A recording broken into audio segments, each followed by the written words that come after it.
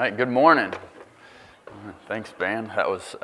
It's good to behold the risen Savior. It's good to behold our God together with you guys this morning. It's my prayer that we're going to look in God's Word today in John chapter 10, and my prayer is that we would continue to fix our eyes and behold Jesus. And in seeing Jesus this morning together as a church family, that we would be shaped and changed into his likeness and be buoyed by his gospel as we look at John chapter 10. If I have not met you yet, my name is Ross. I serve here as family pastor. I'm excited to continue our series through the book of John, even as we approach the Christmas season together. So John chapter 10, I'd encourage you to pull out a copy of Scripture and have it in front of you. If you don't have one with you, you can grab one from the entryway. They're in a little bookshelf there. You can grab that, open it together. I'm going to read the whole passage for us in a minute, and then we'll jump in. Before I do that, I want to tell you a little story about when I was in high school, junior in high school.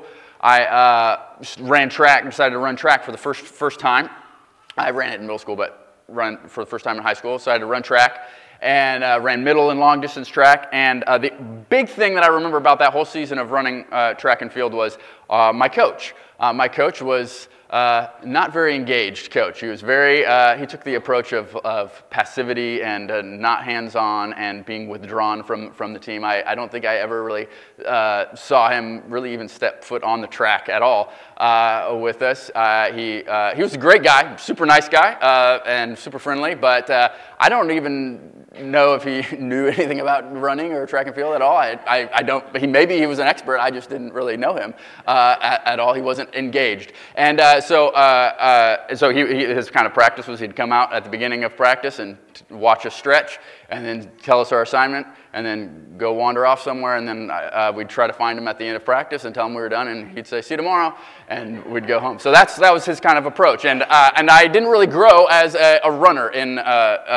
Obviously, I got more in shape because I was running, and I mostly just did it for the social thing, anyways, to hang out with some friends. But I didn't really grow as a runner. I didn't thrive or flourish as a runner. Contrast that with my senior year. We got a new assistant coach who, the same head coach, but the assistant coach came in, and he was the exact opposite. He was super engaged, hands-on.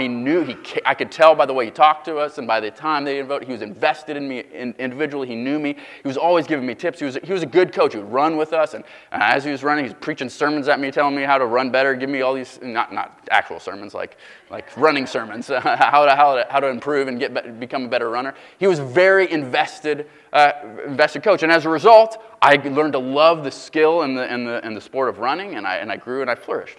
Okay, and the big thing as I look back on those 2 seasons of running track, big lesson I learned was bad leaders, whether they be absent or abusive, bad leaders cause people to suffer. Contrasting principle is good leaders cause people to flourish and thrive, to become the people that they were designed to be. And we know this to be true in all areas of life. You might have if you're a student, you know like the difference between a good math teacher, a good English teacher, a good science teacher, whatever, and a bad one, right? There are those of us in this room who know the feeling of driving to work every day with a knot of anxiety and stress because of the interactions that you're going to have with your supervisor or your boss that day. And you also know, you might also know the contrasting feeling of having a culture in your work and your company or your department or wherever where the boss gets you, he understands, he's a model of working hard, and he's created a culture. They've created a culture where people thrive. Like bad leaders cause people to suffer, and good leaders cause people to flourish. In the book of John, and really in all the Gospels, that the story of Jesus' life is really a continual story of conflict between bad leaders, the bad Jewish leaders of Jesus' day, and the good shepherd, the one good leader of God's people. And so constantly we've been seeing him arguing with and going back and forth with and confronting the leaders of his day. And in John chapter 10, this conflict between good leaders and the good leader and these bad leaders kind of comes to one of its heads, come to a climax. And so, in a minute, we're going to read. I want to pray for us before we read this passage. But we're going to read most of John chapter 10, the first 21 verses of John chapter 10, and get a glimpse at the good shepherd, the good leader of God's people and of us today. So let me pray for us, and then we'll read. Father, we want to behold you. We want to see you more in your word. We want to see you more, even in this time that we've set aside to study your word. So, Lord, would you, by the power of your Spirit, be present? Would you attend to us? And would you cause us to, in the core of who we are, in our hearts, to be shaped and buoyed by our good shepherd? We ask you because only you can do this. Only you can produce this change in us. So would you work? And we pray this in Christ's name. Amen. So if you've been with us the last couple weeks, just a little context before we read. The last couple weeks, we've seen Jesus down in Jerusalem. He's in Jerusalem at a feast, and he's been arguing with the leaders. And at one point, it gets so heated between them that they pick up stones to throw at him to kill him. And Jesus is able to escape from this. They don't kill him, but he can't leave Jerusalem without poking the bear one more time. And so, as Justin kind of taught through last week, as he's walking away from this fight with the Pharisees, he heals the man born blind, the MBB, as Justin called him last week.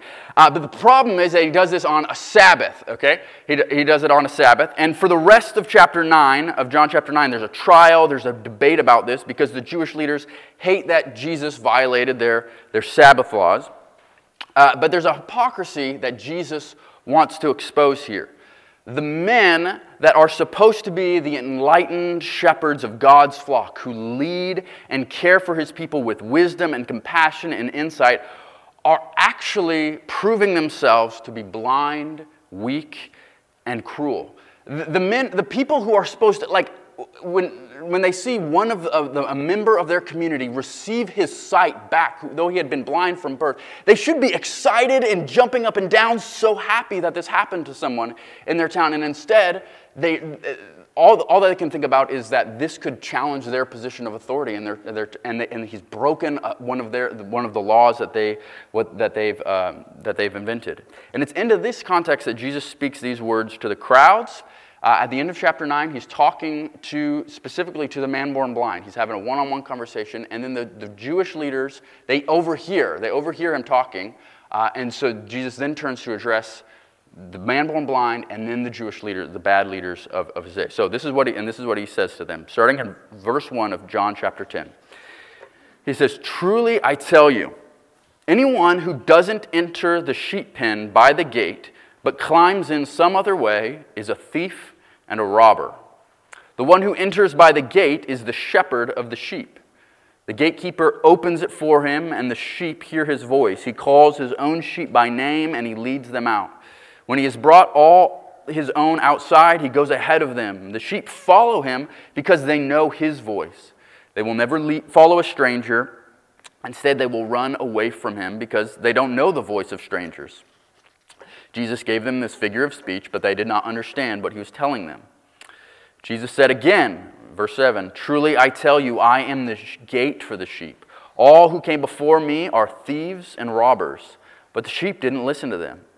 I am the gate. If anyone enters by me, he will be saved and will come in and go out and find pasture. A thief comes only to steal, kill, and destroy. I have come so that they may have life and have it in abundance. I am the good shepherd. The good shepherd lays down his life for the sheep. The hired hand, since he is not the shepherd and does not own the sheep, leaves them and runs away when he sees a wolf coming. The wolf then snatches and scatters them. This happens because he's a hired hand and doesn't care about the sheep. I am the good shepherd. I know my own, and my own know me. Just as the Father knows me, and I know the Father. I lay down my life for the sheep. But I have other sheep that are not of this sheep pen. I must bring them also, and they will listen to my voice. Then there will be one flock, one shepherd. This is why the Father loves me, because I lay down my life so that I may take it up again. No one takes it from me, but I lay it down on my own. I have the right or the authority to lay it down. I have the right to take it up again. I have received this command from my Father." Again, the Jews were divided because of these words. Many of them were saying, he has a demon and he's crazy. Why do you listen to him? Others were saying, these aren't the words of someone who is demon-possessed. Can a demon open the eyes of the blind? We'll pause there for now. We'll come to a few of the verses later. But I want us to first see the problem here that Jesus is addressing in this kind of long address to the man born blind and then to the leaders who are listening in. And the problem that he wants his people to recognize and grapple with is life under the false shepherds, life under false shepherds. He uses a lot of different images as we were reading. You may have picked up, he mixes his metaphors a little bit, but that's okay, he's Jesus. And he uses a lot of different images and figures of speech to describe the leaders of his day. First, he calls them thieves and robbers. And he says you can identify a thief and a robber because they are leaders who try to take power through illegitimate means. So whereas a shepherd just goes right in the gate, the thieves and the robbers have to jump over the walls of the sheep pen, just like a real thief and a robber in our day.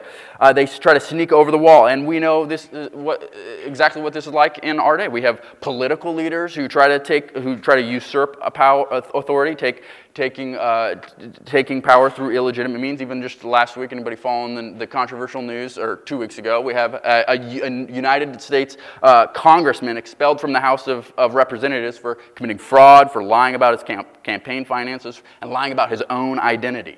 We know what it's like to have thieves and robbers who try to take power through illegitimate means. We see this not only in politics, but also in the church as well. But then secondly, he uses a second metaphor to describe the Pharisees. He calls them hired hands. Hired hands in verse 12 and 13. He says, "The hired hand, since he is not the shepherd and does not own the sheep, leaves them and runs away when he sees a wolf coming.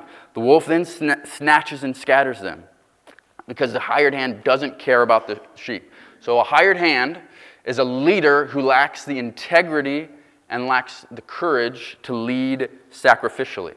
They lack the integrity and courage to lead sacrificially. And these are the Pharisees. The Pharisees who cared more about keeping the status quo, keeping their power, enforcing their man-made rules, than seeing a man born blind, as joyful as that should have been for them, because of what it might have cost them. Now, we hear these rebukes, and we might think, yeah, Jesus, get them, right? Put these selfish leaders in their place. But actually, the Pharisees listening to these words would have felt the sting of his criticism and his rebuke even more sharply than we realize. Because describing Israel's leaders in this way was not a new thing. Jesus is actually here echoing the words of Ezekiel chapter 34. Ezekiel chapter 34 was written almost 600 years prior to Jesus speaking these words. And this is what God tells Ezekiel to say at the lowest point in Israel's history, when they're being hauled off into exile by the Babylonians. Ezekiel says this, "Son of man," or God says to Ezekiel, "Son of man, prophesy against the shepherds of Israel. Prophesy and say to them, this is what the Lord says to the shepherds. Woe to the shepherds of Israel who have been feeding themselves. Shouldn't the shepherds feed their flock? You eat the fat, you wear the wool, you butcher the fattened animals, but you do not tend the flock. You have not strengthened the weak, healed the sick, bandaged the injured, brought back the strays, or sought the lost. Instead, you have ruled them with violence and cruelty." And skipping down to verse 10, he says, "This is what the Lord God says. Look, I am against the shepherds. I will demand my flock from them and prevent them from shepherding the flock." All right, so these are the leaders that Jesus is comparing the leaders of his day to. But more than that, remember, he's talking to the leaders, he's also talking to the man born blind and everybody else who's seen this miracle happen. So he's looking on the crowds, the everyday people of God who are hearing these rebukes. And in another place it says that Jesus looks on them with compassion, as though they were sheep without a shepherd. It's a staple that throughout history, God's people suffer the greatest under absent and selfish leaders. This is how it happens. So I wonder about us in this room. Where have you grown content in your life to be led by thieves and robbers and hired hands? And now we say that, and it might be hard for us in kind of an individualistic society. Like, we don't think of anybody as being our shepherd or our authority. Like, our political leaders are called representatives, right? We don't have leaders, or like we are kings. We have representatives. So it's hard for us to think of ourselves as under somebody else's leadership. And maybe a better analogy is to recognize that we have the temptation in our lives is instead to place ourselves as the leaders and shepherds and governors and kings of our own life and our own destiny. And Jesus' question to us, who have lived our whole lives wanting ourselves to be king, wanting ourselves to be the boss and the decision makers in our lives, is, how's it working out for you? Like, this is the result of someone who cares only about their happiness. This is the result of a flesh that is dead set on pursuing happiness. The result is not life, but death. The result is not flourishing, but suffering. So how's it working out for you? That's the problem Jesus addresses, is life under false shepherds. But then in contrast to this, Jesus puts himself forward in this sermon as the good shepherd. The good shepherd. Did you see Jesus call himself that? And good is such a simple word for us. We're going to spend the second half of our time looking at what he means by the good shepherd. It's such a simple word for us. But that's the way John kind of writes, and John kind of records this simple language of Jesus. It's using very simple words to communicate depth and nuance and profound meaning. And there's two aspects of this goodness that Jesus unpacks as he's talking to the man born blind and to the Pharisees. The first is the goodness of his love, and then secondly, the goodness of his authority, the goodness of his love and of his authority. And in both of these traits, the shepherd is unique. The good shepherd, Jesus, is unique. He's beautiful. Oftentimes that word good in the New Testament is translated as beautiful or pleasing, sound and whole, unique. So in a sea of pretenders, Jesus is exceptional, is what he's saying with this word. So we're going to see his exceptional love and then his exceptional authority. There's a couple aspects of his love that he brings out. Firstly, intimacy. His intimacy, verse 3 through 5. Look at them with me. The gatekeeper opens the gate for the shepherd, and the sheep hear his voice. He calls his own sheep by name, and he leads them out. And when he has brought out all his own outside, he goes ahead of them. The sheep follow him because they know his voice. Skipping down to verse 14 also, he says, I am the good shepherd. I know my own, and my own know me. Just as the Father knows me, I know the Father. An ancient Middle Eastern shepherd would have been intensely familiar and intricately aware of all the uniquenesses and the nuances of his flock. Like, when I drive by, I know nothing about farming or agriculture or anything. When I drive by a field in the lower 48 or something and just see it's just cows or just sheep out there, right? I have it's just a blur of animals and stinkiness. That's all I see. A shepherd knows all the blemishes, all the cadences of the way they're sheep. He knows he has names for them. He knows the one with the floppy ear and the one with the torn out. He knows the one that always eats alone by himself. He knows all the intricacies of his flock. It's like my son, we go to the beach, favorite activity, Micah, collecting rocks and stuff, and then he'll bring me a pile of rocks. And he's like, look at my rocks. I'm like, it's just a pile of rocks, right? But then he's pulling out each one, and it's like, look at the one, the way this is shaped, and look at this, the color of this one. Isn't it different than this one? Like, no, it's not different. It's the same. They're all rocks. But to him, they're each unique and he knows them. He would name his rocks if we let him alone long enough to do that, right? He loves. Whereas to me, they're just a pile of rocks. This is the way that Jesus views his sheep. And do you hear the words that Jesus is talking about you in this passage? As the Father knows the Son. Did you see that? And the Son knows the Father, so the Son knows you. You are known and seen and called with an almost mystical, almost divine intimacy. He knows you in a supernaturally deep way. I love these words from Charles Haddon Spurgeon, who's a pastor in London in the 1800s. They're poetic. You can follow along with me here. I'll read the whole thing.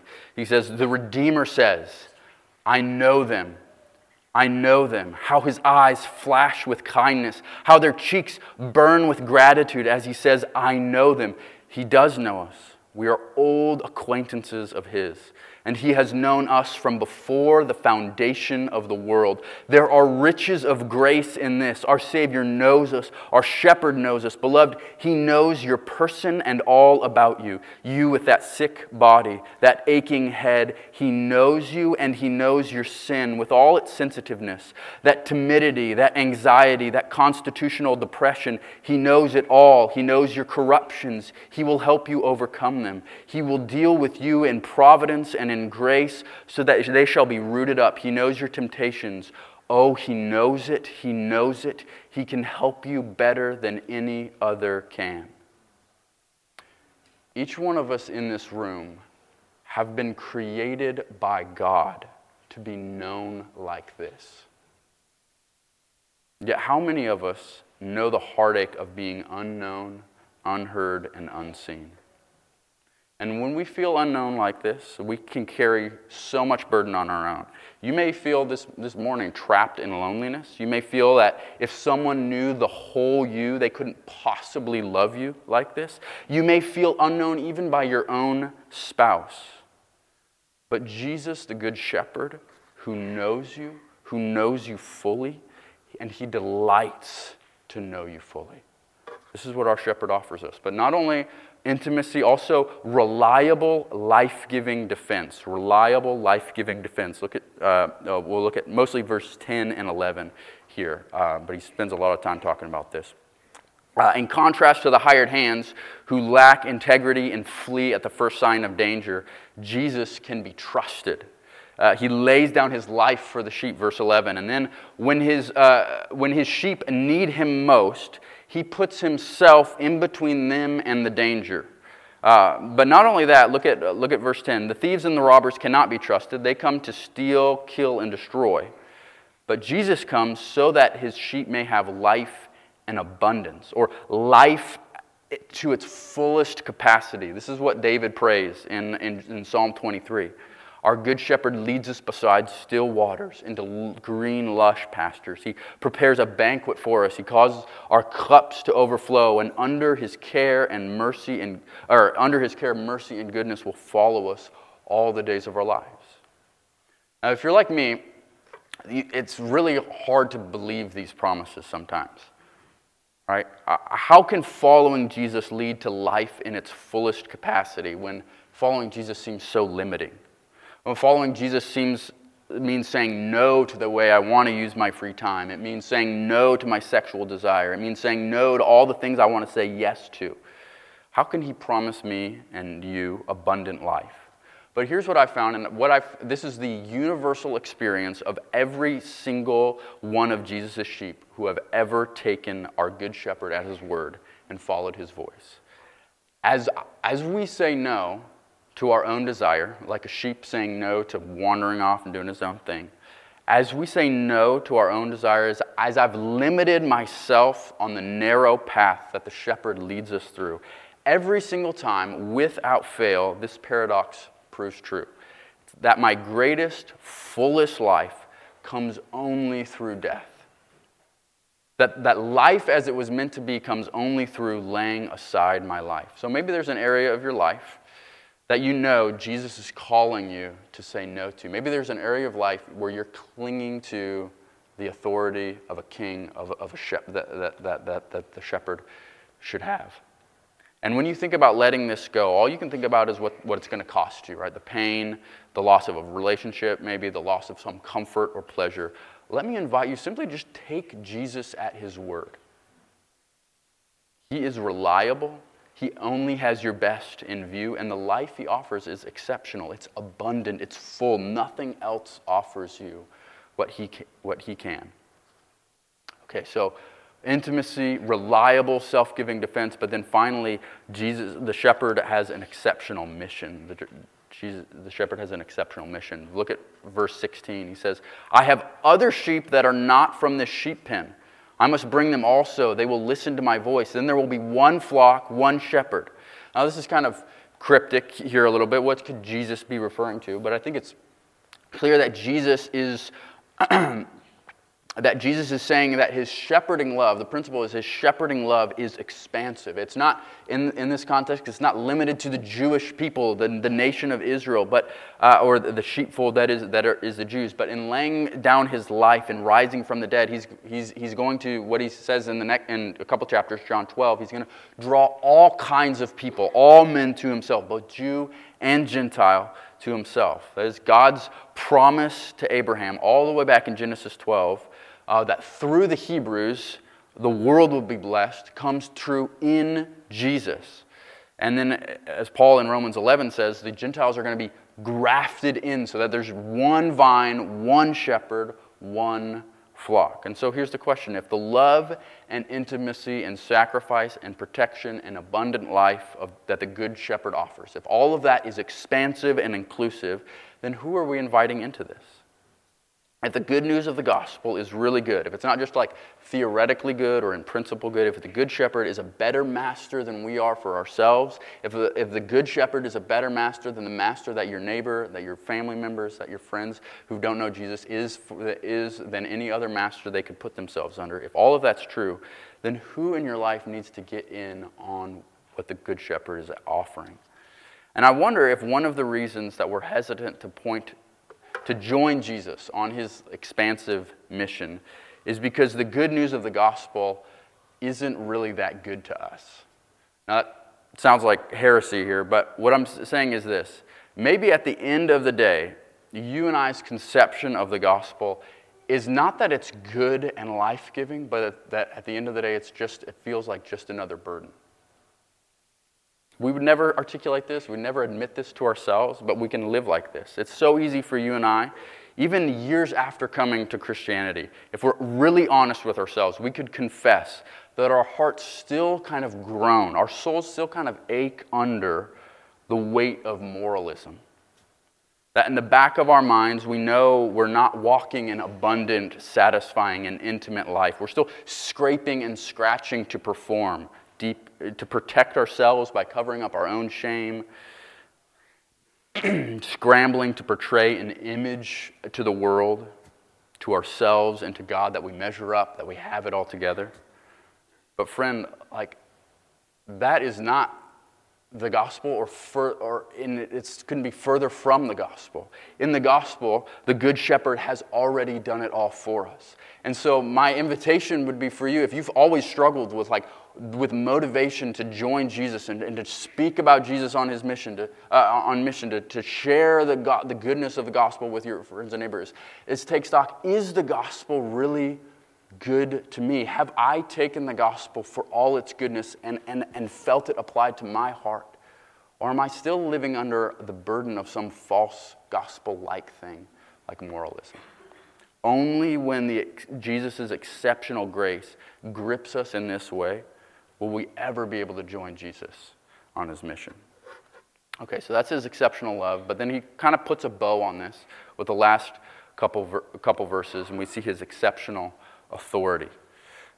He puts a bow on this good shepherd metaphor. His exceptional love is enhanced and magnified by his exceptional authority. Two things about his authority. Firstly, Jesus is the authoritative substitute. Jesus is the authoritative substitute. So look at verse 17. It says, "This is why the Father loves me, because I lay down my life so that I may take it up again. No one takes it from me, but I lay it down on my own. I have the right or the authority to lay it down, and I have the right to take it up again. I have received this command from my Father." So Jesus' death here would not be the death of a helpless victim. It would not be taken from him, but willingly given, like a soldier who steps willingly into combat to protect a child, or like the Secret Service agent who jumps willingly in front of a bullet. Jesus took the death that was intended for you and for me. And that is why, as we head into Christmas, that's why the Christmas story is so mysteriously glorious. Because his entire Jesus' life, from his conception to his death, his entire human life as the incarnation of the God-man, was an intentional plodding toward death as you and I's substitute. He did not on a whim die for you, or on a whim feel moved to make some spontaneous random act of kindness. Like, Jesus was intentional and plotted toward death for you. But unlike anyone else, he has the right or the authority to take his life up again. So he is our substitute not only in life but in death. So that's where the metaphor, like in my mind, it kind of broke down for me. Like, if a shepherd dies for his sheep, like fights a wolf and dies, like, what's going to happen? The wolf just is going to go on and kill the sheep, right? Like, that's what happens if a shepherd actually lays down. No shepherd lays down his life for the sheep. That's kind of illogical. Unless you have the power to take your life back up again. And in taking his life back up again, he secures and saves the life of his sheep. And so we see a second aspect of his authority. Jesus authoritatively secures his own. So skip down to verse 27. We didn't read it earlier. 27 through 30. He's still on the good shepherd theme, but he's at a slightly different venue. So he says this. He says, "My sheep hear my voice. I know them and they follow me. I give them eternal life and they will never perish. No one will snatch them out of my hand. My Father who has given them to me is greater than all. No one is able to snatch them out of the Father's hand. I and the Father are one." When my boys are kind of squirrely in this trying to listen to a sermon or in the worship service, I'll play this game with them. I'll hold a small pebble or a toy or something in my hand, and they have to guess which hand the pebble or the toy is in, and then once they figure out which hand it's in, they have to try to get it out of my hand. So they'll one by one try to pry my fingers back, and it normally can distract them for 2 minutes of me doing this. But eventually, I let them win. If I don't let them win, then they don't want to play the game. So eventually they get the thing, the toy or the marble or whatever it is, out of my hand. But we all know, in a contest against a 3-year-old, I mean, I'm not that strong, but in a contest against a 3-year-old, if I was actually trying, there's no way a 3-year-old's getting that marble out of my hand, right? And that is the way, that is the image that Jesus is describing here. That all the pretenders, all the fakes, all of our worst enemies, sin, Satan, hell itself is arrayed against us, but they are like toddlers trying to take a marble from a grown man. It's an impossible task. That is the security with which Jesus holds his own people. And this is important because again, we can often get a slightly skewed version of the gospel in our heads. It's gospel-ish. It's close to the gospel, but not quite. And that is, and I've said this version of the gospel. I've described the gospel in this way to many people, but it's slightly off. It's Jesus died and rose again to make it possible for us to have a right relationship with God. But that is, Jesus died and rose again to make it possible for us to have a right relationship with God. And that is true to an extent, but that is actually not the gospel. Jesus didn't die to make something possible. He didn't die to make something potential. Jesus' death and resurrection definitively secured your status before the Father for all eternity. There is no question mark. There is nothing left unanswered. There's nothing left to do.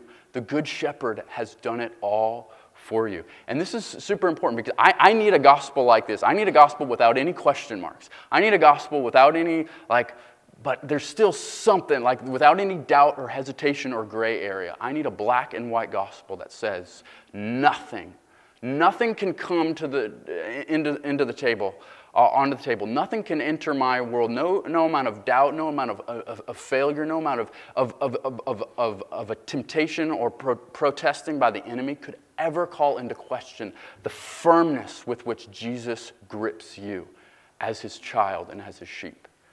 This is the kind of gospel you and I need, because that's the kind of world we live in. And so that's why that's why Paul writes this in Romans chapter 8. Who can separate us from the love of Christ?